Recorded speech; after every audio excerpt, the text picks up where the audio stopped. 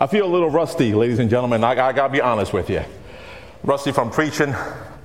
And so bear with me as I bring today's message. But actually, before I do want to pause for a moment and just want to say thank you so much to the staff, to my leadership council, the trustees, the wonderful volunteers, the church, for allowing us the time for my family and I to grieve on the unexpected loss of our son, a brother, an uncle, a nephew, a grandson, a great-grandson, a friend, and to one special lady, his soulmate.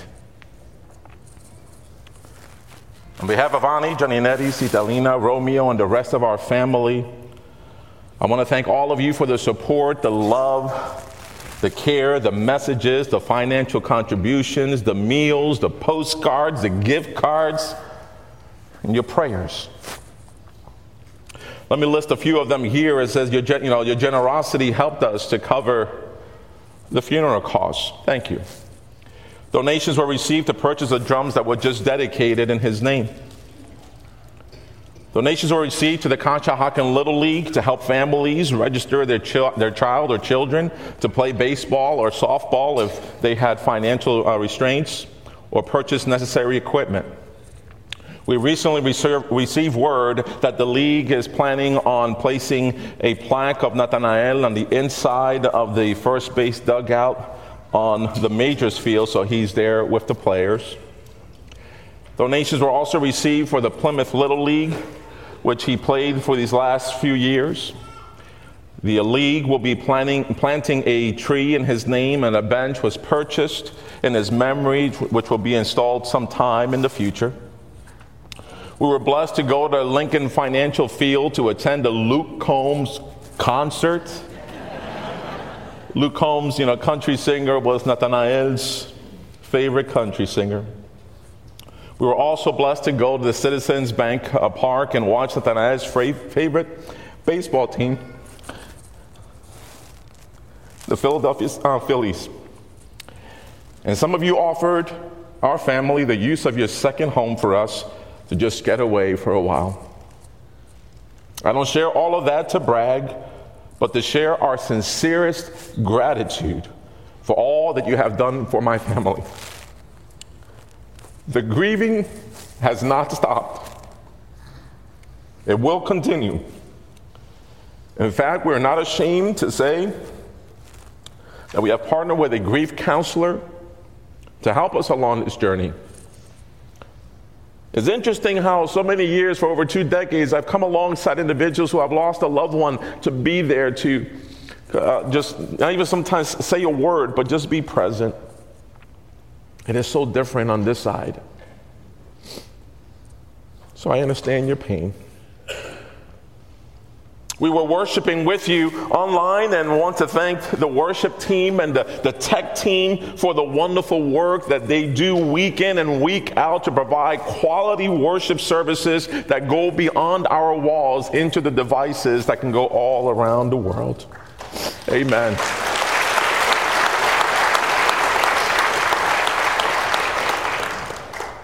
So we were worshiping with you. Today, as my first day back to preach, it gives me the great privilege to start a new sermon series that is titled Elevate, Lifting Up What's Important. Today's sermon title is Elevating Your Prayer.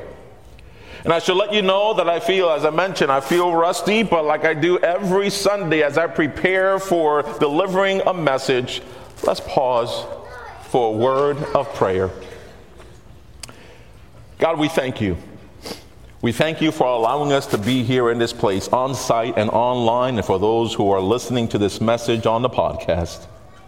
We thank you, Lord, for another day of life. We thank you for Jesus, our Lord and Savior. We thank you for the Holy Spirit. God, may the words of my mouth and meditations of my heart be pleasing in your sight. Our Lord, our rock, and our Redeemer. Amen. June 29th, 2023 will forever be a day that will never be erased from our family's life, as it is the day that Nathanael passed away. A lot happened that specific day, but I will only share what I believe will contribute to today's message. When we arrived at the hospital, we were instructed to wait in the lobby for the nursing supervisor to report the status of our son. At that very moment, I was holding on to Ani and Italina, who was with me. Gianninetti's was with the family, and they were on their way there.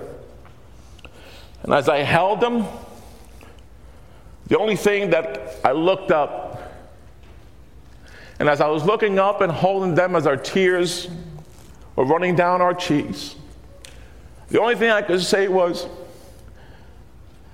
I lift my eyes unto the hills. From whom can my help come from? My help comes from the Lord, the maker of heaven and earth. It wasn't something that was in, it was coming out of my mouth. I didn't care who was around. You see, those words are not my own words. In fact, in the Old Testament book of Psalm 121, verses 1 and 2, it says those words. That became my prayer at that very moment.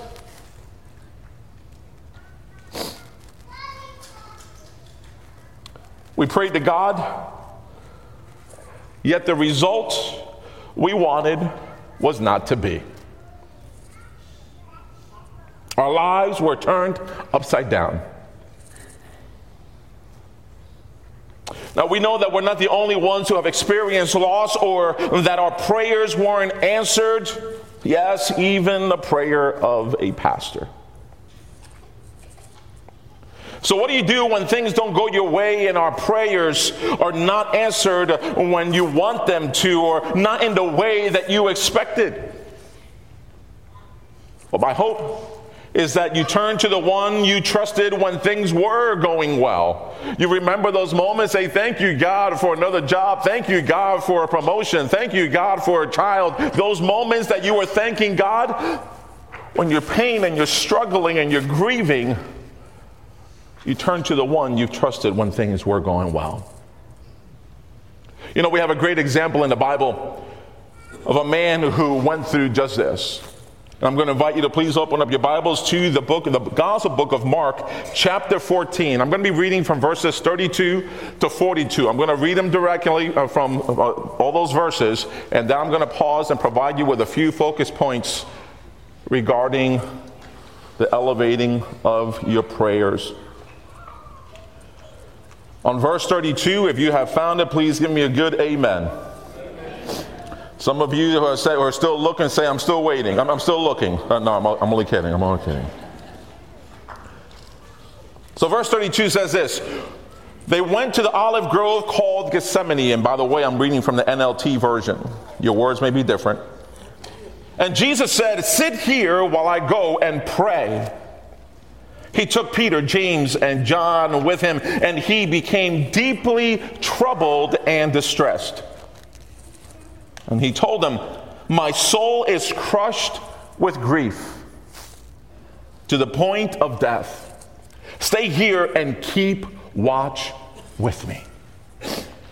He went a little farther and fell to the ground, and he prayed that if it were possible, the awful hour awaiting him might pass him by.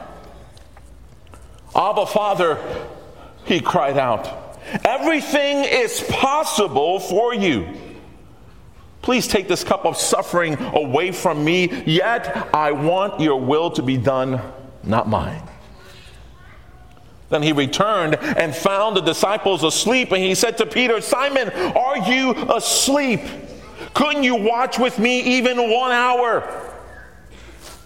Keep watch and pray so that you will not give in to temptation, for the spirit is willing, but the body is weak.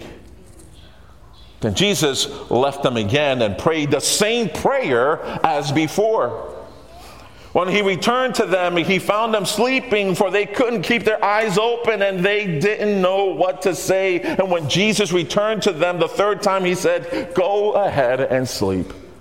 Have your rest, but know the time has come. The Son of Man is betrayed into the hands of sinners. Up. Let's get going look, my betrayer is here.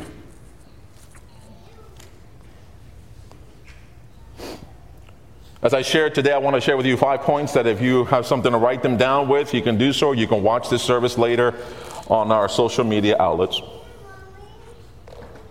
The first one is, elevating our prayers may include us doing our part. How many of us believe that when you're praying that everything is always up to God 100%?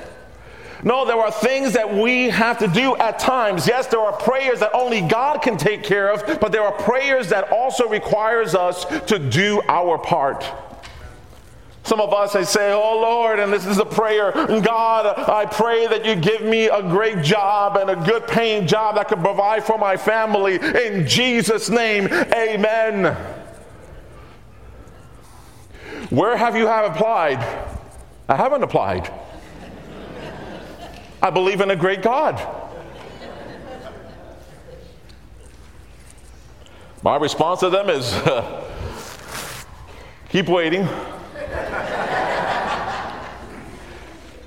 If you're like me going to school, in a grade school, I would go and I remember when the teacher would go about getting ready to give us the tests and the exams, I would pray silently, Lord, let me get a good grade. Oh, some of you are laughing because you know you've been there too. And then you don't do so well and you get mad at God because you pray to God that you get a good grade. And then, like it happened to me many times when my parents would say, well, did you study? No. We got to do our part. You can pray for people to know God, but if you don't go out there to serve others or tell them about our Lord and Savior Jesus Christ, you can certainly pray that will happen, but you can also be activated to make a difference. In verse 36, Jesus said, Abba, Father, everything is possible for you.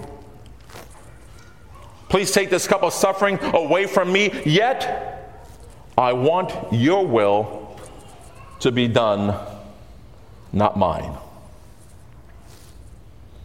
Jesus knew that everything was possible with God, yet he knew that he had to do his part, even when he knew he would suffer. Second point I want to share with you, elevating our prayers places the result on God, not us. This one may be hard for us to hear because we feel that we know what we want, when we want it, who should get it, when they get it, or how they get it. Am I preaching to anybody today? Woo. We got to be real with each other. Jesus prayed that the upcoming suffering may be taken away from him, but he placed the result on God the Father when on verse 36 he said, yet I want your will to be done, not mine. The third one, elevating our prayers helps us fight off temptation. Elevating our prayers helps us fight off temptation. See, technology is a beautiful thing. Sometimes. I found it again. Jesus said on verse 38, for the spirit is willing, but the body is weak. He was saying, can't you stay away so that you don't fall into the temptation that the spirit is willing, but the body is weak? And you say, well, Pastor Ricky, I don't know how to pray. I want to share with you a scripture reference in Romans 8, verses 26 and 27 of the NIV version. It says, and the Holy Spirit helps us in our weakness. For example, we don't know what God wants us to pray for, but the Holy Spirit prays for us with groanings that cannot be expressed with words. And the Father who knows all hearts knows what the Spirit is saying. For the Spirit pleads for us believers in harmony with God's own will. Ladies and gentlemen, that same night of June 29th, the prayer of Psalm 121 was not the only thing that was coming out. I didn't know how to express what I was feeling. And the only thing that was coming out of my mouth on a repeated basis was saying, as I held on to Ani and Italina, was, Lord, Lord, Lord. Lord, Lord, Lord. I didn't know what else to say at that very moment, but I believe in the Word of God that the Spirit within me was connecting with God and just praying for me because I didn't have the words to express. How many of us have done that from time to time and feel like that is not a prayer? Another one is, elevating our prayers can prepare us for what's to come, even when the result is not what we were hoping for. On verse 41, Jesus is recorded saying in that passage of Mark 14, when he returned to them the third time, he says, go ahead and sleep, have your rest. But no, the time has come. The Son of Man is betrayed into the hands of sinners. Up, let's be going. Look, my betrayer is here. And I believe that the disciples felt that if Jesus was with them, Jesus their Messiah, Jesus their Christ, Jesus the healer, Jesus the comforter, Jesus the provider, if he was with them, they wouldn't experience suffering. But folks, hear me out. If the disciples experienced it, what makes us believe we are any different? On June 29th, hearing that Nathanael had passed away was certainly not what we wanted to hear, and we're suffering. But we also know that Jesus is the same yesterday, today, and forever, where he is still our healer, he is still our comforter, he is still our provider, he is still our Lord and Savior, he is still our King of Kings and Lord of Lords. Can I get an amen to that?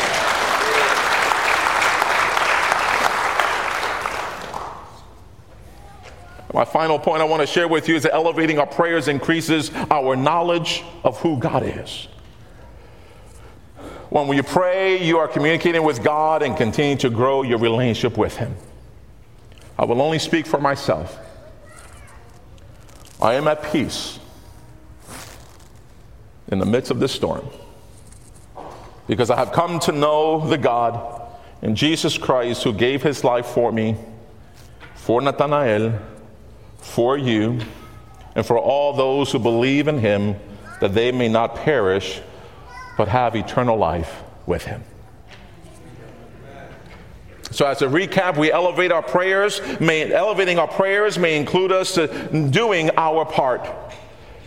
It places the result on God and not us. It can prepare us for what's to come, even when the result is not what we were hoping for. Elevating our prayers helps us fight off temptation and increases our knowledge who God is. If those are possible results and outcomes in elevating our prayers, then why would we choose otherwise? I pray that you begin to elevate your prayer life from this day forward. Let us pray. Loving God, we're thankful for this opportunity of being here and starting a new series. Even in the midst of pain, we can continue to worship you. If we are celebrating, we can worship you, God. You are still the same God. Even when we change, you remain steadfast. Let us prepare our hearts and minds as we prepare to take communion today and remembering the sacrifice that Christ did for us at the cross. We ask this in the sweet name of Jesus. Amen.